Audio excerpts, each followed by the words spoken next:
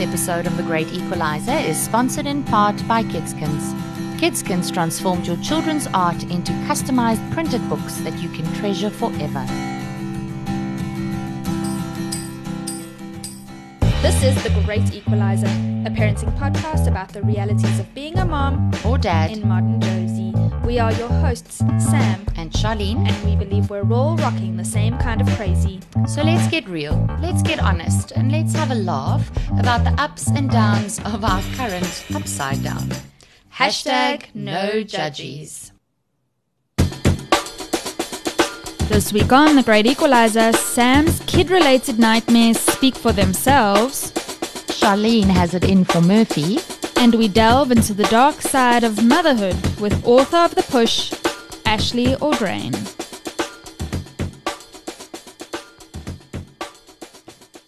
Hello. What has Murphy done to you? Why do you have it in for Murphy? Or does Murphy have it in for you? I think it's the latter. I don't know.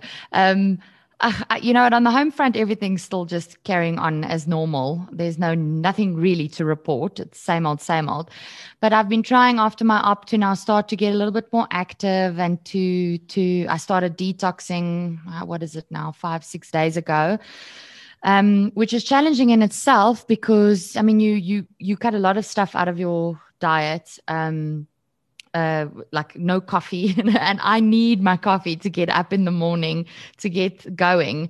So I literally start my day with a full glass of water and I'm like, this is just not fucking enough to get me going. But then, you know, I feel like I want to get in control of my life. So I'm looking at the health side. I'm trying to focus on getting more active after my op and then planning my work and like scheduling it and trying to be organized. But you know what it's like, Sam. You just get these curveballs out of left field. If it's not like a client changing their brief entirely and you have to redo everything from scratch that you thought was behind you. You've done all the work. Everything's been sorted. You just have to execute. You have to now start from scratch, which then rolls into your plans for other things that was on your list to do. So it just interferes. And I feel like Murphy just, no matter how hard you plan, no matter how organized you think you are, or how much you want to have a handle on things, Murphy will always come and just screw you over. It's literally like you're going up and down an escalator or you're trying to run up an escalator and you're getting nowhere. Yeah, it's going down and you're trying to get up and you're just like, come on, world. I gotta get just there. work with Exactly. me. And then I know the point of a detox is to cleanse your system, but then I obviously get these debilitating headaches because now I'm on a caffeine withdrawals, I'm on sugar withdrawals, I'm like on all processed foods MSG withdrawals. So my head is pounding, and then it's not the kids' fault. So they still want my attention and I still have to show up for them. And then they scream at each other and I'm like, please, my head is exploding. Last night I took headache tablets because I could not deal with it anymore. I was like, well, stuff is my detox now. I suppose at the end of the day, I'm still eating healthier and I'm not putting those unhealthy things into my body. But as far as a pure detox is concerned, I'm not doing that great. No, dude, I'm with you. Take all the meds. I've been having some headaches myself, and I just think my emotional state and my emotional well-being is at a bit of a low. Now 4 months postpartum, getting used to and grappling with, you know, the lack of sleep. I can't really complain. Noah sleeps quite well, but it's still interrupted. I think I've had interrupted sleep for 4 years now. And when you get to that stage of life, your body is just used to it, but it's also just not working at capacity, you know?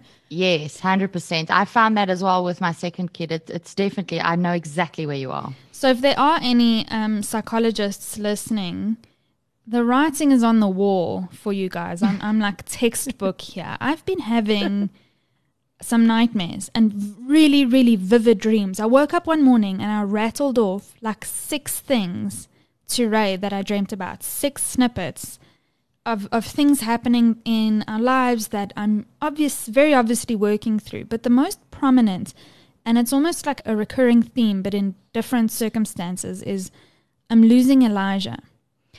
And not like completely losing him, or I'm late with him. I'm just completely dropping the ball on this guy. Either he's at school, and I mean, it's weird things. He's at school, and I tell him, like in the dream, if I'm late, go to aftercare at Sorbet, as in the place where you do your nails. As in the beauty salon. And then where he's at school becomes like a shopping center, and I check my watch still at home, and the center closes at 6, and it's 5:45. And I had told Elijah to go there, and I recall in the dream, like, he's at Sorbet, but I haven't tell him where to go if he's not at Sorbet. And the whole dream long, I'm just treading water to get to my kid. I'm stuck in traffic. Then I'm trying to find a parking at the mall. Then I get to Sorbet, and they tell me, no, they would have taken him to head office. And the whole time through the dream, I'm mom-shamed for not picking my kid up from school on time.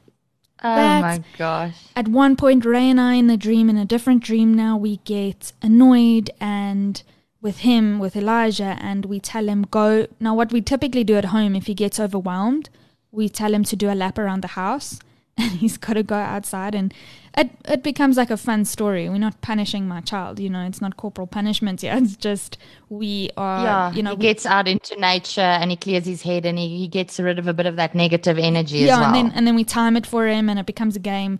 But so we told him to go out and do a lap, but in the neighborhood. And then 5 minutes into his walk, I look at my husband in the dream now. I look at my husband and I go, what did we just do? We just sent our 4-year-old into the streets in South Africa alone. And in my dream, I then open the gate and I'm running as fast as I can down our streets, looking at everybody taking their dogs for a walk or going for runs in our neighborhood, as they do in the early evening.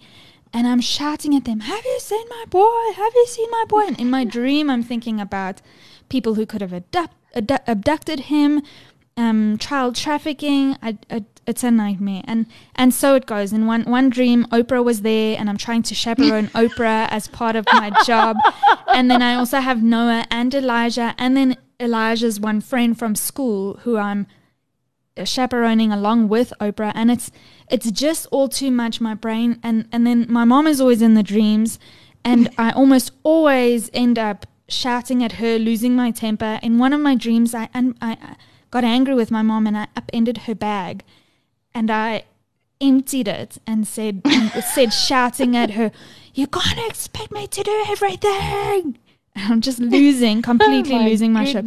So the writing is on the wall. What do you think I'm stressed about? I don't know. I'm going to hazard a guess here, Sam, but I think you might be overwhelmed in your life currently. Plus also, not only is your sleep interrupted, the little sleep that you do get, you now have the added joy of having these bloody nightmares. Exactly. So even that sleep is not restful. Exactly. Oh, man. And I think Elijah, the common thing is I'm losing my grip on this child because I'm now focused on another one, and he's getting older. I really think we should chat more about this. We always say this. We should chat more about that long ass breakup that is motherhood. You have this love affair with your kid in the early years, and then eventually they start slipping away from you. Yes, some more pressure for you in your life. Let's Sam, add another you're episode, not overwhelmed enough Charlene. yet. Yes. So obviously my current state of mind ties in quite nicely with our topic for today. This episode 2 has been a long time coming. Yeah, no, that's true. It's almost like we're Alice going down that rabbit hole right now. Well, Charlene, there's no one I'd rather go down this rabbit hole with than you, my friend. Please remember, what we say on this podcast can only be considered the gospel on planets Sam and Charlene, respectively. Our kids and husbands can be assholes and angels at the same time. And only we're allowed to say so. And lastly, by virtue of the fact that we are women and it comes naturally to us, we reserve the right to change our minds and or contradict ourselves whenever we so choose. And we don't want to hear a damn thing about it. Hashtag no judgies. So when I first fell pregnant with Elijah, and I was a few weeks shy of giving birth, my mother, who, let me tell you, she doesn't mince her words, and she's like a straight shooter no matter how much it hurts. She looked at me and she said, Sam, the second you have this baby in your arms and you have the thought that you want to throw it against the wall, please call me. I was horrified. Because my mom, she's got a temper. She's a fiery, that's why I'm scared of Aries women, Charlene. My mom's an Aries. She was born on Hitler's birthday, and she's a firecracker. You don't mess around with Audrain, okay? Audrain, if you're listening, I'm sorry. Yeah, it's so when she said that, I'll never forget it. And I'll never forget how just, excuse me, lady, you underestimate the level of patience I've acquired over the years. You underestimate who I'm intended to be as a mother. Well, of course, you know how that worked out. There was definitely a moment or two or three or four where I looked at this baby and I thought it would help if I could throw him against the wall right now. Please tell me you can relate and that you're not calling the cops on me. No. I definitely can relate. I used to hear about stories like that or women talking about that. Or my mom, I think, also told me a story. It was one of my mom's friends about how they literally just wanted the baby to stop crying. And then I always thought to myself, okay, yeah, but obviously you had the baby blues bad. Yeah, so this boils down to postpartum depression. Yeah. So you must have been really depressed. Something was really wrong, because surely in a I dare I say normal, in an average state of mind, you wouldn't think that way. But before you become a mom, there's no way for you to anticipate exactly what it's going to feel like. So with the sleep deprivation, and I mean, Red told me some ridiculous statistic, which I can't recall off the top of my head now, but it's like the amount of sleep that moms with newborns get is the equivalent to the torture that they give people that go into special ops in the military, because they deprive you of sleep, or when they put you into what are those things when they want you to tell the truth, or they torture chamber. Yes, when they torture you to talk, it's like a torture mechanism to deprive people of sleep and then put them under pressure to speak the truth or to divulge information. So before the human body like physically shuts down, there's a certain amount of hours that you need, or that you can't go less than. And moms with newborns have less sleep than that. I wish I could recall the statistics now, but it is amazing that we do not throw our babies against the wall. I can believe it. I can believe that. You know, I didn't mean to tell this story, so I'll make it quick. I have noticed there's been like 3 or 4 people that I'll type a text. I don't know if it's happened with you, Charlene. I'll be chatting, I'll respond to a text and I'll put my phone down and I'll come back to it later, and either I look at it and the person hasn't responded because my message made no sense. It's not gobbledygook. I've written something, but it's like I wrote it drunk. I like drunk text people. And on several occasions I've had my best friend or my sister say, I'm sorry, what? Like, was this meant for me? Yeah. And I remember writing the message. I can't remember what I wanted to say, but it makes no sense. At one point, it made sense at the time when you were typing it. It made sense to you. And I look back, and it doesn't fit in with the conversation, or it's completely an untruth. It's not at all what I meant to say, but and then I obviously can't recall what I actually meant to say. It's the weirdest thing. It's almost like an alter ego of mine was typing, and I put it down to just my current state of mind. So, I mean, this concept of dark motherhood, or the dark side of motherhood, I'm sure that I can imagine that there have been several people that have tapped out of this conversation right now because they're just not ready to listen, or they're not in that space, you know, and we get it. Motherhood has some amazing moments, and there's a reason why we all keep pushing our children. It really is an experience like no other. However, I do think that this side, that people in previous generations have not really touched on needed to come out. You look at the Betty Brodricks of the world, and you understand why some women shake their babies. You understand why some women kill their husbands. I feel that instead of mom shaming people which I tended to do when, before I had kids, now I'm looking at these really scary, dark situations, and I'm going, I think what they must have been going through at the time. Totally understand it. Physically, yeah. And look, we've spoken about it before. There's definitely a cultural zeitgeist around this topic at the moment. I see it in social media, and I think that the pandemic has pushed dark motherhood to the fore. Oh, definitely.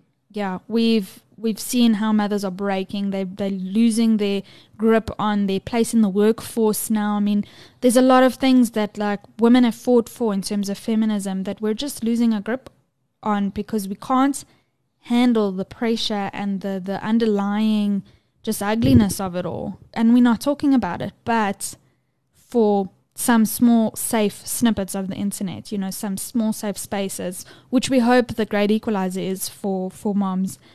I found this article and I sent it to you, Charlene, and it was written in 2019 initially and updated, of course, in 2020. It's by bellybelly.com, an Australian website called The Dark Side of Motherhood, 9 Truths We're Scared to Share. And I had, in doing my research, and I had to bring this up, and I'm gonna rush through these 9 hidden truths because I relate to every single one.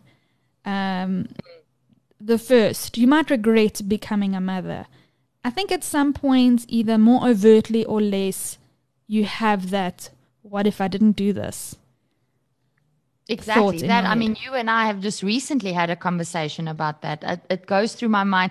It sounds like a terrible thing to say, and I probably wouldn't have admitted it to before. I mean, to be honest, by the time I admitted to you, I wonder if I made the right choice if my choice to become a mother was the right one. By the time I admitted to you, I had been having this thought for pretty much since I became a mom. That's 5 years now. And that was the first time I admitted it to anyone. And at the time, I actually said to you, I can't really relate to this right now. I had just had Noah. And I was loving being a mom despite all the hardships. But I get it. The more we spoke about it, the more I got it. Number 2 on the list, this is a big one for me. You might question your parents in ways you never did before. 100%. I can relate there so much. I had a really, really hard time and like days of reckoning with my parents where I sat them down and we dealt with some of the trauma and that I went through as a child.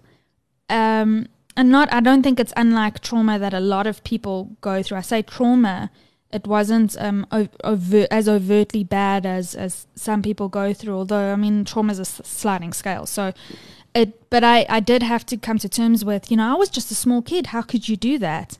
But I've also come to terms with the fact that my kids are just small kids, and I'm sure they're going to turn around and tell me the same thing. Same thing to you.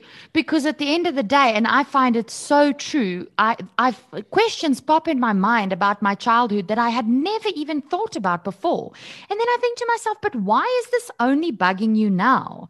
And I can't help but I have to remind myself that, Charlene, you're just a chick and your husband's just a guy. We looked up at our parents the way my children look at us now and look at us as these heroes, these knowers of all things, But, I mean, the dad's just a dude and the mom's just a chick. You're just trying to do what you think is right.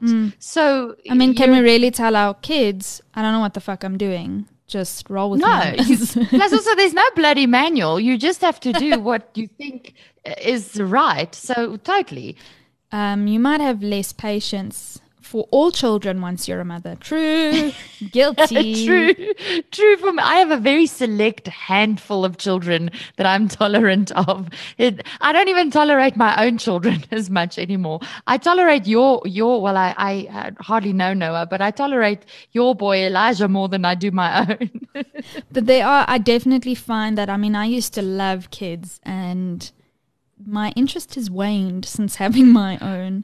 It's Definitely. true. I mean, I can look across a room when there's a mom with a baby or a toddler, and I can give her like a nod and a smile, but it's not the same nod and smile that it used to be. It used to be oh, you're so lucky. Mm. I can't wait until it's my turn. These days, it's more of I feel you.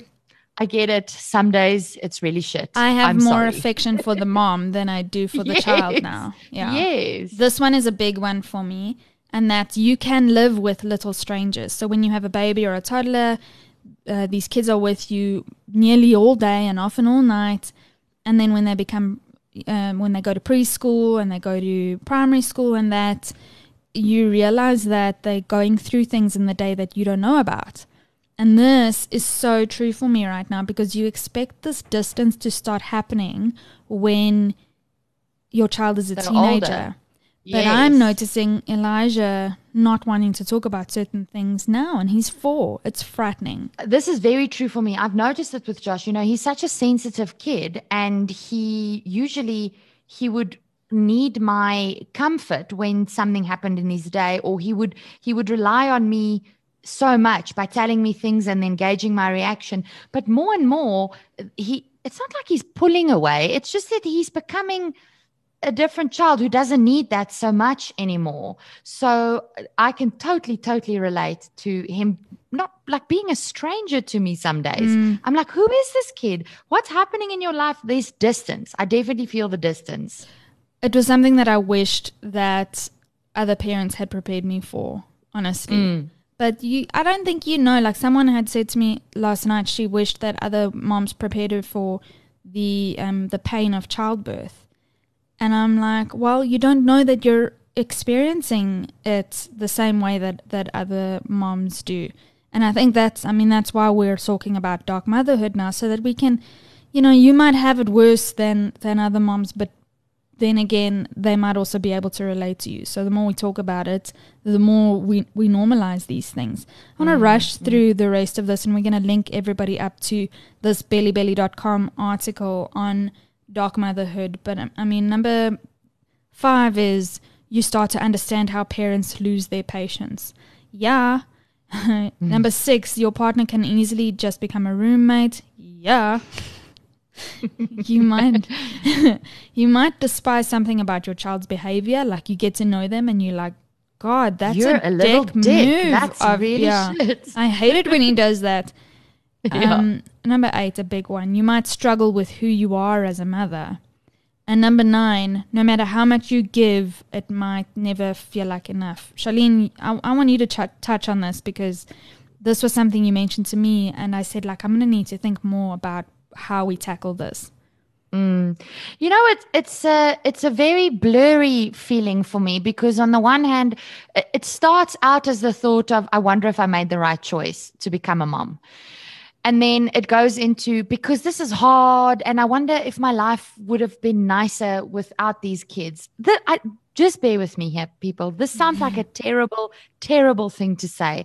I know, but I'm being vulnerable here, because I do love my children, and I cannot imagine my life without them. I love them to death. I'm incredibly in love with them, and I wouldn't want my life without them. But now that you know it. Yes, but there are these fleeting moments where the thought pops through my head where I think, was this a mistake? And then the thought process evolves into, I think about, okay, yeah, sure, it would have been, maybe my life would have been more comfortable or easier without the kids, but would I have felt empty? Because and always wondering what it would be like to have them. Then I go in that same thought process onto, but these kids didn't ask to be here. I really just do the best that I can. I'm just a lady. I'm just me. I don't know all the answers. And these poor kids, they're so brilliant. They're so amazing. I love them so much. In my mind, I have 2 of the most amazing human beings. I've brought 2 of the most amazing human beings into the world. I'm sure every mom feels that way. And all they get to have is me. Like, I don't have all the answers. I might cry if I talk about this, because it's emotional for me, because you mentioned, is this as good as it gets? Yes. Is this as good as it gets for these 2 kids? Am I ever going to be able to give them absolutely everything that they deserve and more, because I want that for them.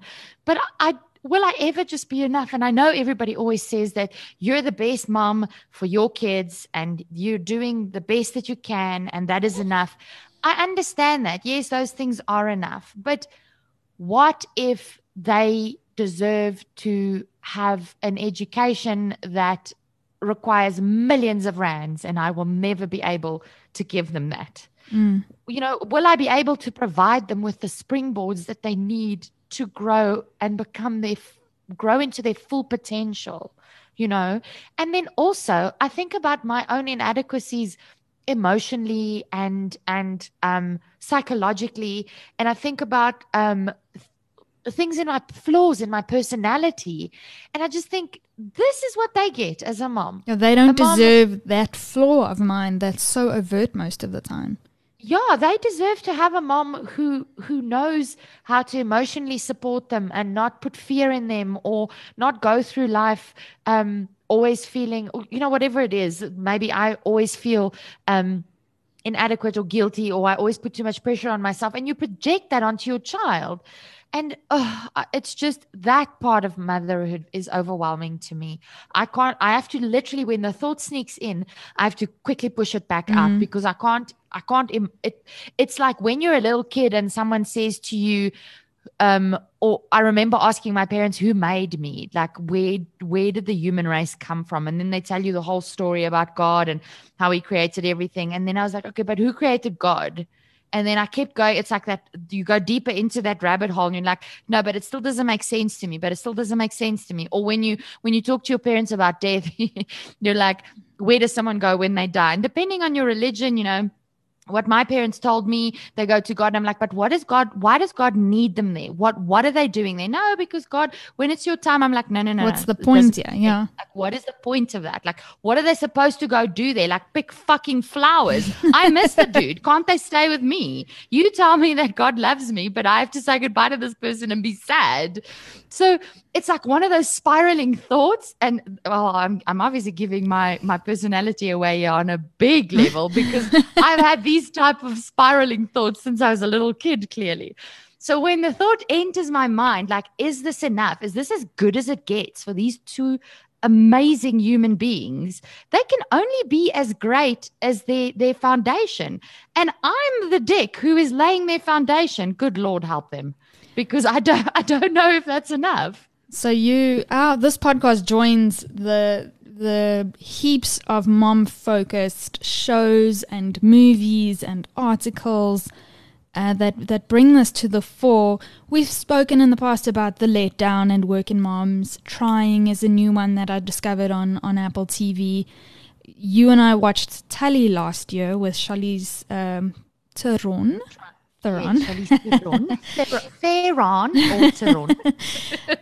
Which is a really good one for a mom kind of going through that, the weight of motherhood. And especially in those early sleep deprived days where you literally, like you're saying, you're like drunk texting. It's like there's an alter ego, a different personality. Exactly that. There's a movie, and I mean, we don't have time to go into detail on this movie, but there's a movie at the moment on Netflix called Pieces of a Woman. I can't speak much about it because it was so triggering. I got through the first 10 minutes, then put it on silent and just read the subtitles, and I couldn't even get past that because it relays her labor in detail, and it just reminds me of mine, and mine was quite traumatic. So I had to stop watching that. But I mean, it's all coming to the fore. These dark places that motherhood goes to. And it's taken to commercial fiction right now. Books around the dark side of motherhood are fast gaining traction. Grazia magazine in the UK calls it mum noir. And a couple of months ago, Charlene, we both read The Push by Canadian author Ashley Audrain. Yeah, this was insane because I'm not a reader. So if you'd regularly listen to the show, you would have heard us discuss this before. But I had to just consume this book. So I did it on audiobooks, which was a new experience for me, I'll say. But what a pleasant, okay, well, it was a pleasant experience for me because it was gripping and intriguing. But the book, oh my gosh, it takes you to places that you cannot anticipate. It takes these twists and turns. It's just, I don't want to give away too much. Yes, but then, yes. So let's hold off. Ends is just like, I can't. Let's hold off. Let's hold off on that enthusiasm for now, Charlene, because guess who we have on the line. Guys, our guest today is Ashley Audrain, author of the much talked about debut novel The Push, a psychological thriller that describes the ins and outs of new motherhood with a precision that is equally disarming, disturbing, and weirdly life-affirming. In just a few short months, The Push has risen to international critical acclaim, recognized by the likes of the New York Times, the LA Times, The Guardian, the Washington Post, Good Morning America, and countless major news outlets and podcasts. It's been described as the blockbuster novel of 2021. And this little news outlet couldn't agree more. We are so incredibly excited to have the one and only Ashley Audrain join us on the show. Welcome, Ashley. Welcome, Ashley. Hi. Oh my gosh. Thank you for having me. That was such a nice intro. Thank you. such a pleasure to be chatting with you guys today. Oh, we are so stoked. We have been looking forward to this for weeks now. Ashley, though, you are not exempt from what we ask all our guests, and that's who calls you mom? Yes, I love that question. So I have two tiny little ones. I have one, Waverly, a daughter who is 3, and I have a son, Oscar, who is 5, although he will tell you he's almost 6. So he will tell you he's counting down the days until his birthday next month. So almost 6. So yeah, that's who calls me mom. So you had your son. Your son is almost 6, and that is how long it's taken for The Push to come to fruition. And I think it hit us at exactly the right time. It was waiting for Charlene and I to need it the most. Yes, which I'm so grateful for, because it might have just slipped right through the radar or under the radar if it hadn't come at this time. So Ash, I'm so glad to hear that. That's so nice. Talk to us about your career background. You were in public relations and then a publicity director at Penguin Books Canada before you put pen to paper. A lot of moms listening will be able to relate to a career shift after having kids. So did new motherhood inform this decision to sit down and write this novel? Yes, it really did. And it's so interesting, when we kind of look back on the choices we've made in life or sort of how we've ended up where we are and just think about like, wow, I never could have seen that coming, But yeah, I did. I started when I graduated from university, I right away started working in public relations and loved that world of, marketing and communications. And I had always worked in agencies, which is a very busy sort of career life. And I loved that work, but it was a lot of, brand work and consumer marketing. And it never really felt like it was really kind of speaking to me. And really the thing that I loved in my life was books and writing and reading, and had always, taken writing courses at night and on the weekends, alongside my career. And after about, I guess about 10 years, 8 or 10 years of kind of working in that world, I had the opportunity to move over to Penguin Canada, but in that same role, like doing marketing and publicity, which was just, a wonderful opportunity at the time. I felt like a kid in a candy store every time I went to work because, it was with authors and books and just everything I loved. So I worked there for a few years, and actually the writing really fell to the wayside for me during those years. And I think in hindsight, it wasn't a conscious decision, but I think in hindsight, it was sort of, working and publishing as an aspiring writer is a very humbling thing. You are working with, the great, especially at an iconic place like Penguin with these, incredible, best-selling international authors. I mean, you work with Elizabeth Gilbert and some amazing names. Yeah. Some incredible people, Khaled Hosseini and Elizabeth Gilbert, and so many really wonderful authors that and you're reading their books, of course. And it became a time when I really was I consider myself a reader at that time and not so much a writer at that time, which is, in itself, its own education to read, as a writer. So that had sort of fallen away. And then when I had I had sort of always planned on going back to work, actually, but, had got pregnant and had my son. And here in Canada, I live in Toronto. In Canada, we have a year mat leave, which is just fantastic. Of course, I'm very grateful for that. And so I think, I'd always sort of thought I'd have this year ahead, with him. And I didn't really know, figured I would go back to work after, but didn't really have a solid plan. And then when he was 2 weeks old, we discovered he was quite ill, actually. He had a chronic illness that he was diagnosed with. And that, we spent a lot of time in the children's hospital here in Toronto, living there weeks on end, kind of getting to the bottom of things and sort of getting him healthy again. And that really added, a whole nother, complex layer of motherhood, I'm trying to figure out how to be a mother in the first place. And then trying to mother, a child with an illness is another challenge. And so I really felt knocked off my feet, that first year. And I think especially for those first 6 months. And around that 6-month mark, I did sort of try to, I got my footing back a little bit, I think. I think there is that for a lot of moms, that 6-month mark where you kind of come out of a bit of a fog. And the clouds start lifting. Yeah, you feel like I'm not going to die. I might actually just survive this. That's exactly it. That's exactly it. And so I sort of was experiencing that, and I thought, wow, I know you both will relate to this, but, motherhood instantly takes so much from you. It takes your time and your energy and your brain space, your sleep, everything. And I remember sort of thinking, oh my gosh, I've got literally have about, 3 or 4 hours left to myself at the end of the week when this all breaks down, and a tiny ounce of energy left to think. And I became, I think, very protective of that time and very conscious of that time. What was I going to do with what I had left? And to me, it was just so clear that in order to try to find myself again, any sense of myself, I needed to be writing. That was what I really loved and wanted to do. And so I really guarded that fiercely at that time, and just started again, 3 or 4 hours a week, if that, just getting scenes down and letting this voice of Blythe in this book come to me. And I didn't have a plan. I didn't know if it would ever be a novel. I just wanted to explore motherhood and, those things that I was going through at that time and that I was noticing in myself and in the women around me who were having children. All of that stuff about expectations and, how hard it is and the things women don't talk about. I just wanted to write about that.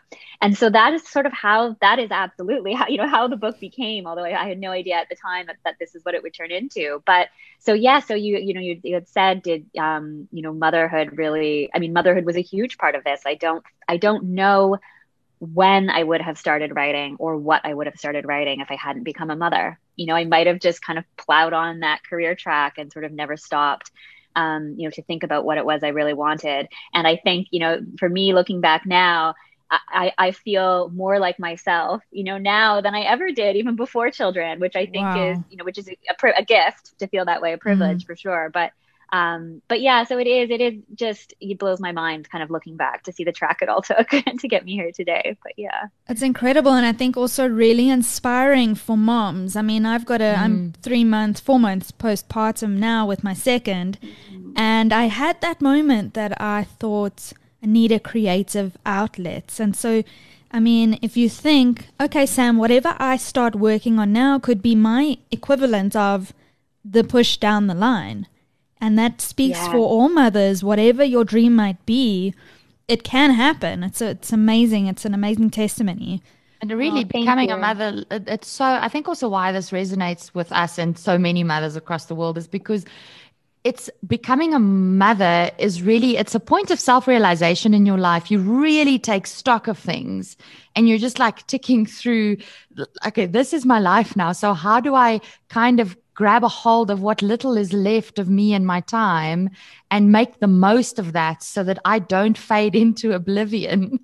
Absolutely. I totally, that is exactly sort of how I felt, was really taking stock of it and thinking and I think there's also, for me, I don't know if you felt this way too, but it's sort of that idea that you are somebody's mother now. And so you think about yourself in that light too, Yes, what am I going to do with this life? It's got to mean something to these kids that I've brought into this world. True, totally. Exactly. That's exactly how I felt with writing. And I kept thinking like, well, who am I really? Like, I feel like a writer. I want to be a writer. And if I want to look at these children and have their mom be, who she really is in the world, if I want to demonstrate that to them, if I want them to live the life they really want, it just felt like, unquestionable that I had to pursue this, whether or not I ever became published or whether or not, the book was ever finished. It was that ownership of doing what I wanted with my time and trying to be the person that I wanted to be, So I think all those things those are all things I think that rest on a mother's mind, and I think for some people it is easier to kind of ignite that than others. And we all have different challenges and we're all granted different privileges and we're all in such different situations. But I think a lot of people can relate to that feeling. So Ashley, for those who haven't read The Push yet, in a nutshell, what is it about?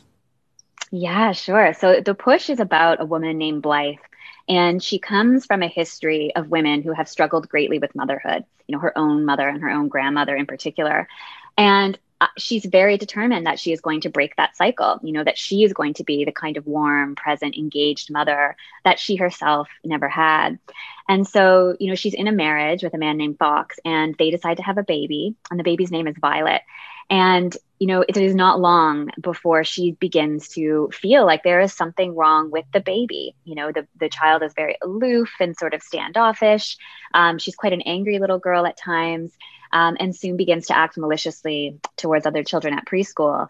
And the problem, of course, is that her husband, cannot see in this baby what Blythe sees. He thinks this is very much a result of that maternal anxiety, that she's carried for so long, all of those fears that she has had about motherhood. And so they really try to move on as a family, and they have another baby. And in that baby, Blythe really does find that connection she's looking for until something in the family goes terribly wrong. And they are really forced to take a look at, who Violet is, who their daughter is, who Blythe herself is, what has happened, and the family unravels from there. So it is. I was getting goosies because I know the book and I know how it goes. So while you're talking through this, I'm getting goosebumps just thinking about certain parts of the book. Oh my God! It's not often that it's until literally the last sentence that you kind of are unaware of what's really happening, what's really at play. And when I tell people it's the epitome of a page turner, this is what I mean. You cannot stop. And the week that we were reading it, Charlene and I were checking in on each other. How far are you? We were just like, I can't believe this just happened. This is so crazy. Oh, it's an absolute thrill. And while I was reading it, I kept thinking to myself, this is such a creative mind. I'm just so in awe of your creativity. It's just it's a wonderful thing. Well, I want to scratch a little bit at your surface, Ashley, because your son was 6 months old. We all know our mindsets. Charlene and I were chatting a bit earlier about sort of the darker thoughts that moms have, and it has me wondering how much of you is in Blythe. Yes, it's a good question. And people have asked me this. And, it is, thankfully, nothing in the book is autobiographical, thankfully, of course. But I think that, I can only speak for myself as a writer, and I'm working on my second book now, and I'm finding this now too. But, you do sort of pull inspiration. Like, these are ideas that are coming from your creative brain, and they are inspired from somewhere, and so, yes, I think that there is a lot of truth and a lot of emotion and a lot of real experience on the page in terms of what I was experiencing in those early days of motherhood. I'd always really been, sort of obsessed with the idea of motherhood. Like, even when I was a teenager, not that wasn't coming from a place of wanting to be a mom. For a long time, I thought I would never have kids, but I always thought, like, why do women do it? How does a woman make that decision? And what how does it change them, and how does it change their identity? And what about the women who regret it? What about the women who don't look like my mom looked, which was, a wonderful, warm, supportive, happy mother. I just was so aware that there was another side to this that I wasn't seeing or didn't have access to. And so it doesn't sort of surprise me that this is kind of where my mind, went when I started writing. But then when I was a mom myself, I was thinking a lot in those months about expectation. This expectation that we all have about what it is going to feel like and what it is going to look like and what we are supposed to say about it, the language we are supposed to use, all of that. And it seems so glaring to me, in those first 6 months that, that for so many women and for myself, it did not look like what I had hoped or what I had thought. And yet, I just thought, why is that? Why is there not more honest conversation around this? And I think that is where a lot of the inspiration from this book came from. And a lot of Blythe, a lot of Blythe's voice is sort of trying to figure out if her experience is normal or not, if other women are feeling the way she is. And of course she has, a heavy history of women, behind her that have not done well with motherhood. And so she has that added anxiety. But there also is sort of that day to day for her, where she is going to lunch with other mothers and looking for cracks in them as well, looking for one of them to just change the conversation to something that feels like a, conversation that she can relate to.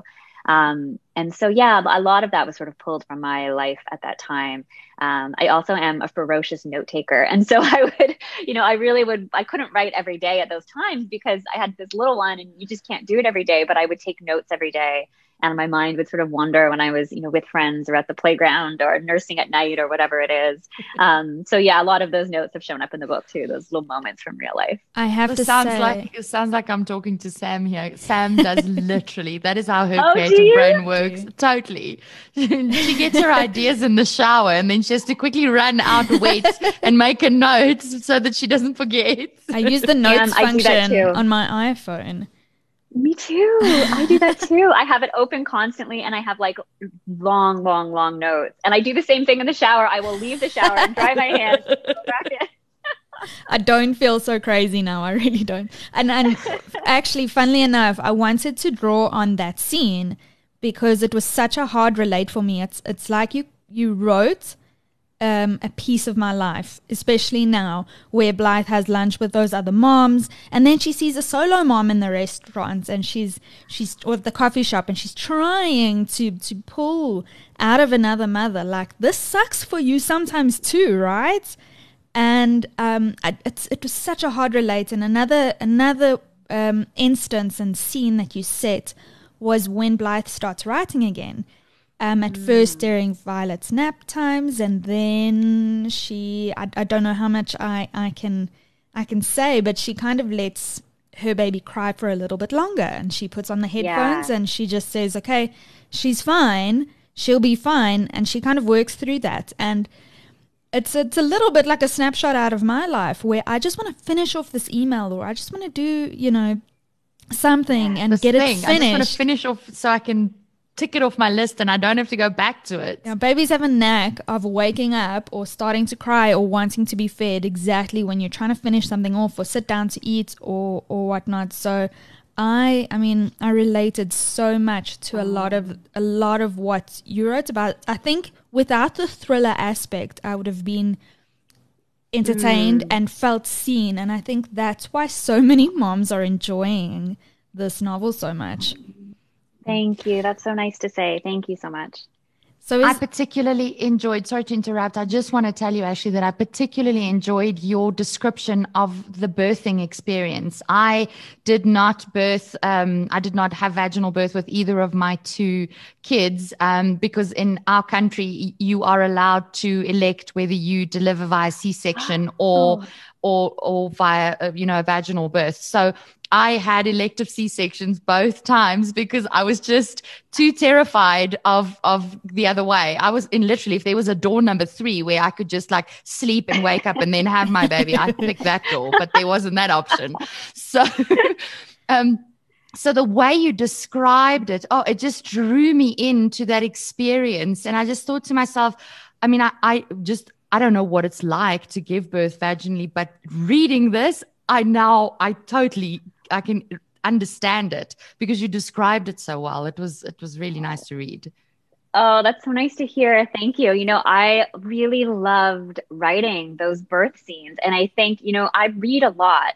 And I remember thinking when I was writing that scene, like, I can't think of descriptions that were that vivid or that, and I remember thinking, like, why don't I wonder why women don't write, and some women certainly do, but why a lot of people sort of shy away from those birth scenes, or they sort of in a scene, and we see this in television and film all the time too, of course, that you sort of like, they go to the hospital and then it's like cut to the, scene where they're just kind of holding the baby, or there's like, someone tells them to push twice and it's done. And that's just, it's not how it is, of course. Exactly. And so that is really a moment for me that, like, so much, there is a lot of kind of the memories that I had of kind of birth in that scene.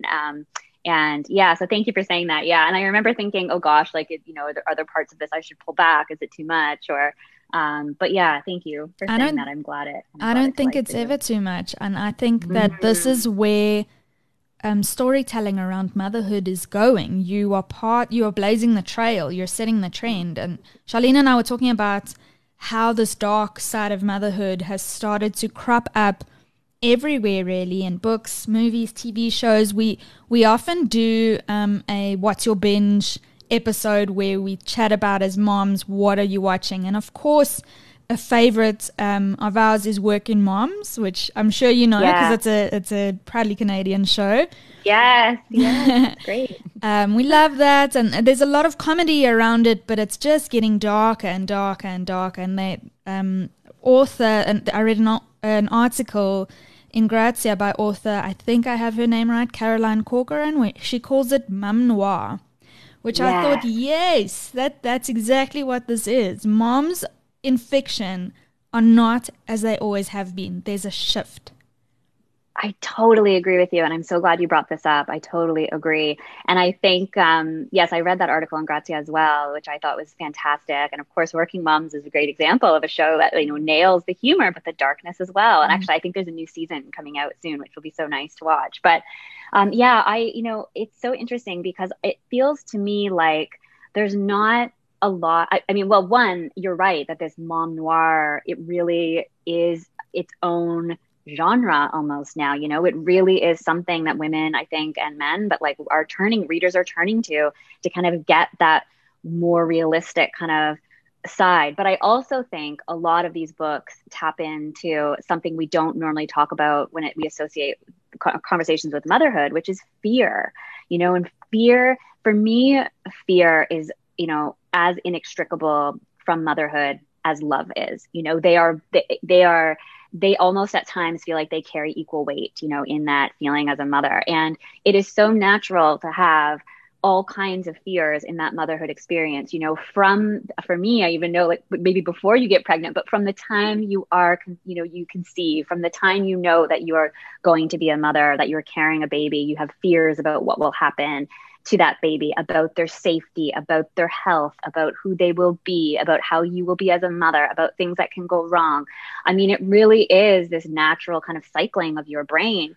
And we aren't often invited to explore that or talk about that or normalize that. And if we do, I think sometimes there's almost this sense of, that we are going to be stereotyped as this kind of hysterical, unhinged mother if we're too worried, or that if we're going to let our minds travel down the road of that fear, to satisfy that, part of our brain or our imagination, that we also can't be a good, loving mother. There's like a bit of shame attached to it. But I think these books, and also, we see this in, I think kind of like the translation to TV and these TV shows and whatnot, but especially in this mom noir category of fiction, we are invited to explore that. We are invited to write about it. We are invited to read about it. It's okay to binge it and let that fear kind of thrill you a little and kind of indulge in that very natural sensation. So I think that's maybe why it really speaks to women and readers so much. But it is really interesting. It's really interesting. Yeah, this article speaks about bloggers. So certain bloggers aren't sugarcoating motherhood anymore. And where fiction takes on from that is that you're allowed to go a step further or 5 steps further with fiction. So here the author of this article writes, if mom bloggers opened up about 5 p.m. wine and skipping bath time, moms in novels are stalkers, murderers, and psychopaths. Of course they are. It's fiction. These new moms we are getting to know are not, just like Blythe, are not unlike the ones we know already, barring hopefully the murdering and the stalking. Yeah, exactly. Totally. And I think that, yes. And I think kind of within, so many of these pages, we see there are, as you've said, as the author has said, it is fiction and they sort of go these very dark places, but we also are given these scenes and these characters and these moments that are so relatable, like the darker moments that are relatable that so many of us do have. There's a scene in the Push where, she is in the middle of the night and she's sort of nursing and, it just crosses her mind about how nice it would be to leave, to get on a plane. And she's thinking about the departures board at the airport and all the places she could go and how she would really only need to take her passport. And she could just get on a plane and she could go and she could be gone and she could be sleeping and she could have silence and she could not have to deal with any of it, And I remember thinking sort of the same thing, like not that I would have gone, but thinking, gosh, like, wow, all the places in the world you could be at this moment, that you would rather be. And those are, there are all these kinds of, thoughts or ideas that can be hard to admit, but we're seeing them in fiction. And I think it's a great thing. If I may, I just pulled it up now. Read one of my favorite passages in the book. And that's you're talking about the middle of the night feeding. It's that you, and I think this is why this genre and all of these shows are cropping up, is because nobody wants to feel like the only one. And this passage really spoke to me. So Blythe speaks, I felt like the only mother in the world who wouldn't survive it. The only mother who couldn't recover from having her perineum stitched from her anus to her vagina. The only mother who couldn't fight through the pain of newborn gums cutting like razor blades on her nipples. The only mother who couldn't pretend to function with her brain in the vice of sleeplessness. The only mother who looked down at her daughter and thought, please, go away. Violet cried only when she was with me. It felt like a betrayal. We were supposed to want each other. And that supposed to is so telling, because of the expectations that you mentioned. That, I mean, it weighs heavily on all of us. And I think reading that, there's a, not supernatural, but there's like an alternate reality element to this novel. But again, mothers reading it feel so seen. Oh, thank you. Thank you so much. Yeah. So once I read this novel, I thought, Gone Girl, Girl on the Train, this has to be a movie just like those books turned into. Will our dreams in this regard come true? Will the push through onto the big screen? Yeah. Yeah, it's funny. Yes. So they will push on through to screen. However, it is actually going to be a limited television series. What? Instead of a film. Yeah, which is really exciting. It's really exciting. That's so much better because you can take bits and bits in at a time. It's not over in one fell swoop. Exactly. That's sort of how I felt. To even be having these conversations with, producers and my agent about these screenwrites. I mean, it was so surreal and just mind blowing, but a whole new world for kind of me to navigate. So we were so lucky to have interest from producers, and there was interest in, options for kind of movie or TV. And I sort of felt like, I mean, just personally, I think right now, I feel like TV is really having such a moment, and that's really how I'm preferring to kind of consume things on screen. Exactly to your point, Shirley, like the bingeable TV series, where you just want to gobble up like all 6 or 8 or 10 episodes. And I think especially for a story like this, I think hopefully it will give more time to really kind of explore the story. Sometimes 2 hours.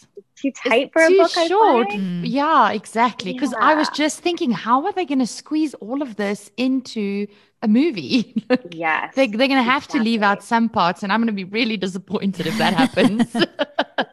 Totally. I agree with you. And I sort of felt like there was a lot to fit in there. And, the producer who I talked to, who I ended up going with, had talked a lot about making sure that Blythe is not, a trope of another kind of unhinged mother on screen, that we really keep that empathy for her, and that we have the empathy for her throughout, and that we capture kind of the nuances in each of her relationships and in her life. And that was really important to me as well. And I think that will be easier to do with just more hours on the screen, I hope. So it's really exciting. And so the producer's name is David Heyman. It's his television production company. And so they've done some wonderful movies that I have loved. They've done all the Harry Potter films and Once Upon a Time in Hollywood, and a movie I love, Marriage Story. Oh my gosh, don't get me started. Oh my gosh. I loved it. Didn't you love it? I loved that movie. It's just so raw and real. And Scarlett Johansson in that part, oh my gosh, I know. So good. There's so much out there, and I'm so happy to hear that the push is going to be added to my streaming lists. Oh, thank you. I get to enjoy it all over again. Ashley, though, I want to enjoy that second novel that you are working on. And so that was also a question. What is next for you? Can you tell us a bit more? I can, yes. So I'm working right now through the revisions of this next book. I say trying to work through this, lockdown pandemic life we're in with 2 kids, but which, is going slow, very, very slow, as so many people who are trying to work at home will relate to. But so it has a title, actually. It's called The Whispers.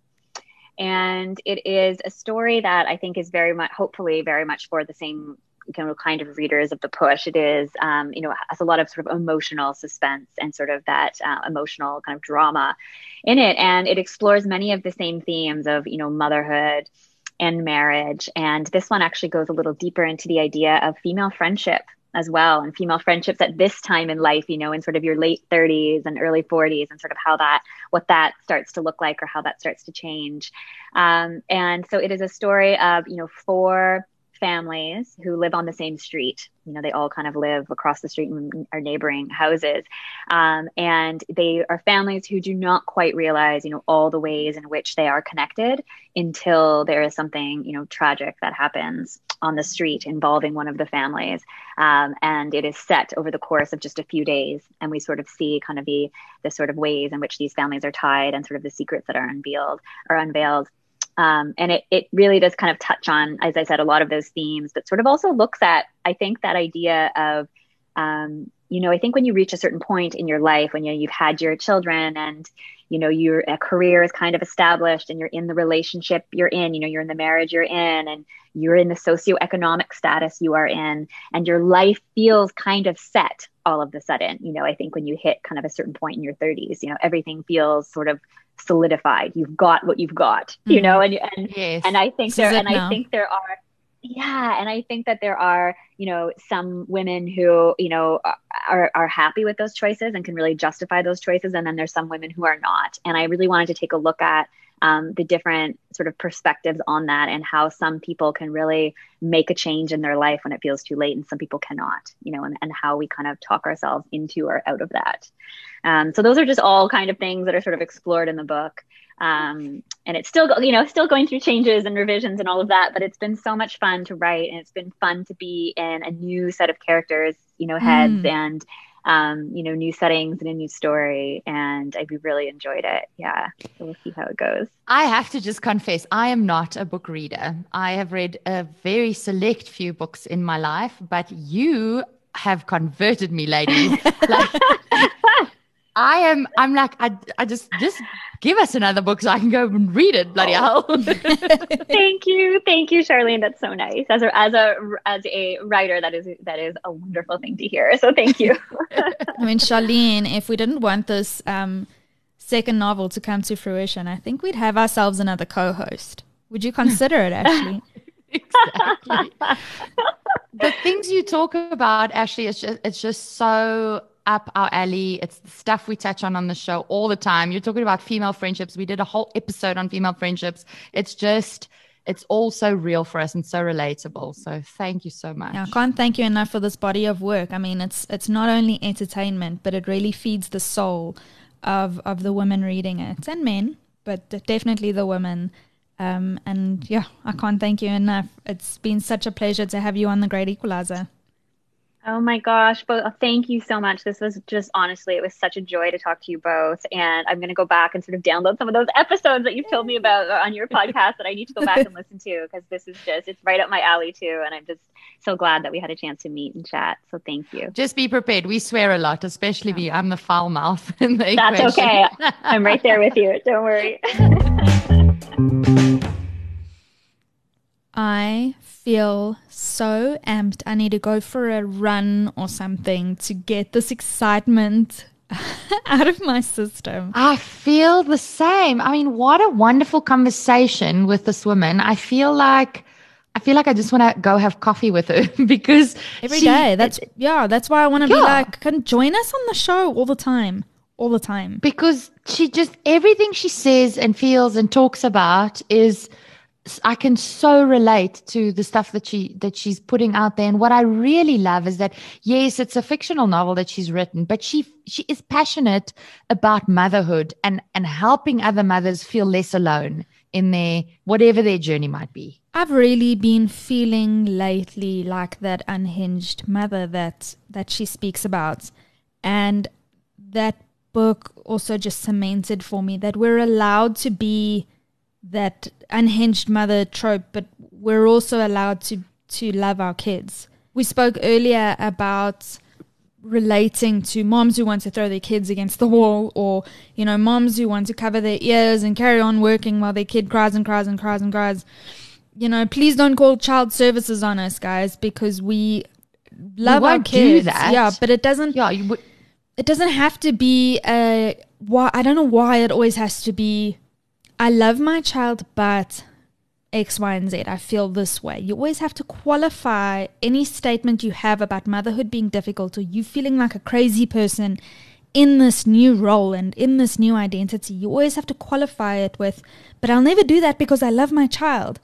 And here, people like Ashley Audrain and novels like The Push are letting us feel seen and allowing me to be unhinged. And I really hope that's the bottom line for me. And I'll continue to soldier on. I don't want this podcast to become something that it's not. And I've done a lot of thinking around what we're putting out, because some days we hit the stop record button, you know, we hit stop on the record button and I think, we'll be too negative, you know? But this just cements it for me. We're doing the right thing by being honest about our mothering journeys. I couldn't agree with you more, and we also have to remember why we started these conversations, why we started this very podcast to begin with. And I guess that would be a bottom line for me, is that this is our honest truth. This is our reality, and everybody's experience is different, but there will be certain things that we can relate to at any given point. And if we could just make one mom or 5 moms or 10 moms feel a little bit less alone, and that it is okay. It's okay to have those thoughts, because, I mean, like I said earlier, why I've never admitted to anyone what I thought about, is this as good as it gets for the kids, when we had that discussion earlier. But even in the discussion with Ashley now, she said, like, why don't we admit these things more? Why are we not saying them out loud more? What scared me into saying the truth? I mean, I don't hate my kids. I'm not going to get rid of them. I absolutely adore them. But these thoughts creep into my mind. And what is preventing me from admitting that? Is it society? What is it? Or is it your own expectations? Or is it the trope of a good mother that's always done the rounds? I've just finished a book called When God Was a Rabbit. And because I've been thinking about how mothers look in fiction, you know, before this mom noir genre.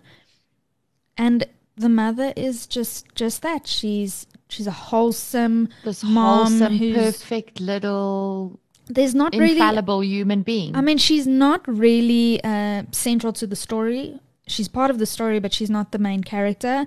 But still, she plays the role of a mom as we've traditionally seen in media. And I think our generation of moms and our generation of movie makers and authors and podcasters are changing that. And I am here for it 100%. Yeah, no, totally. So how about we keep talking?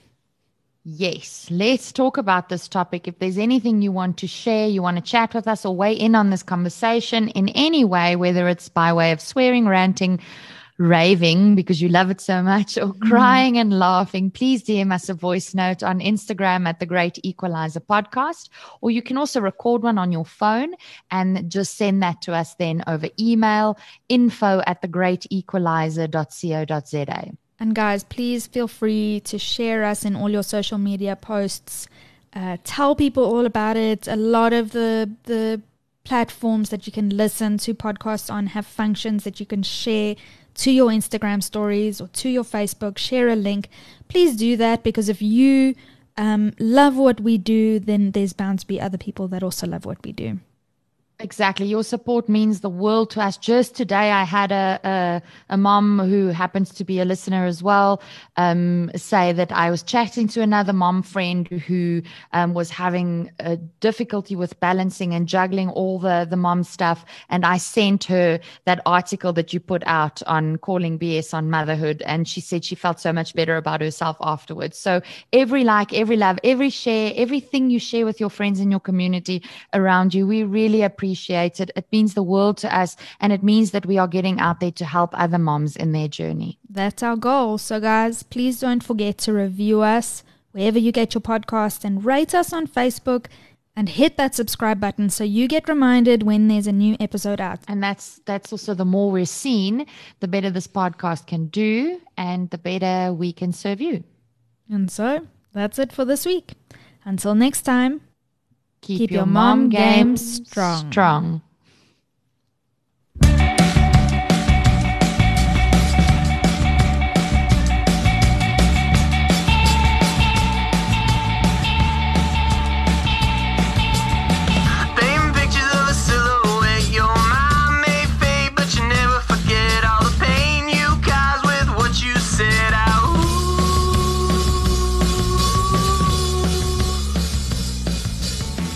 For more on today's show, please head on over to our website at www.thegreatequalizer.co.za, or catch us on Instagram at The Great Equalizer Podcast, or on Facebook. If you want something a little more personal, email us at info@thegreatequalizer.co.za and we'll get back to you.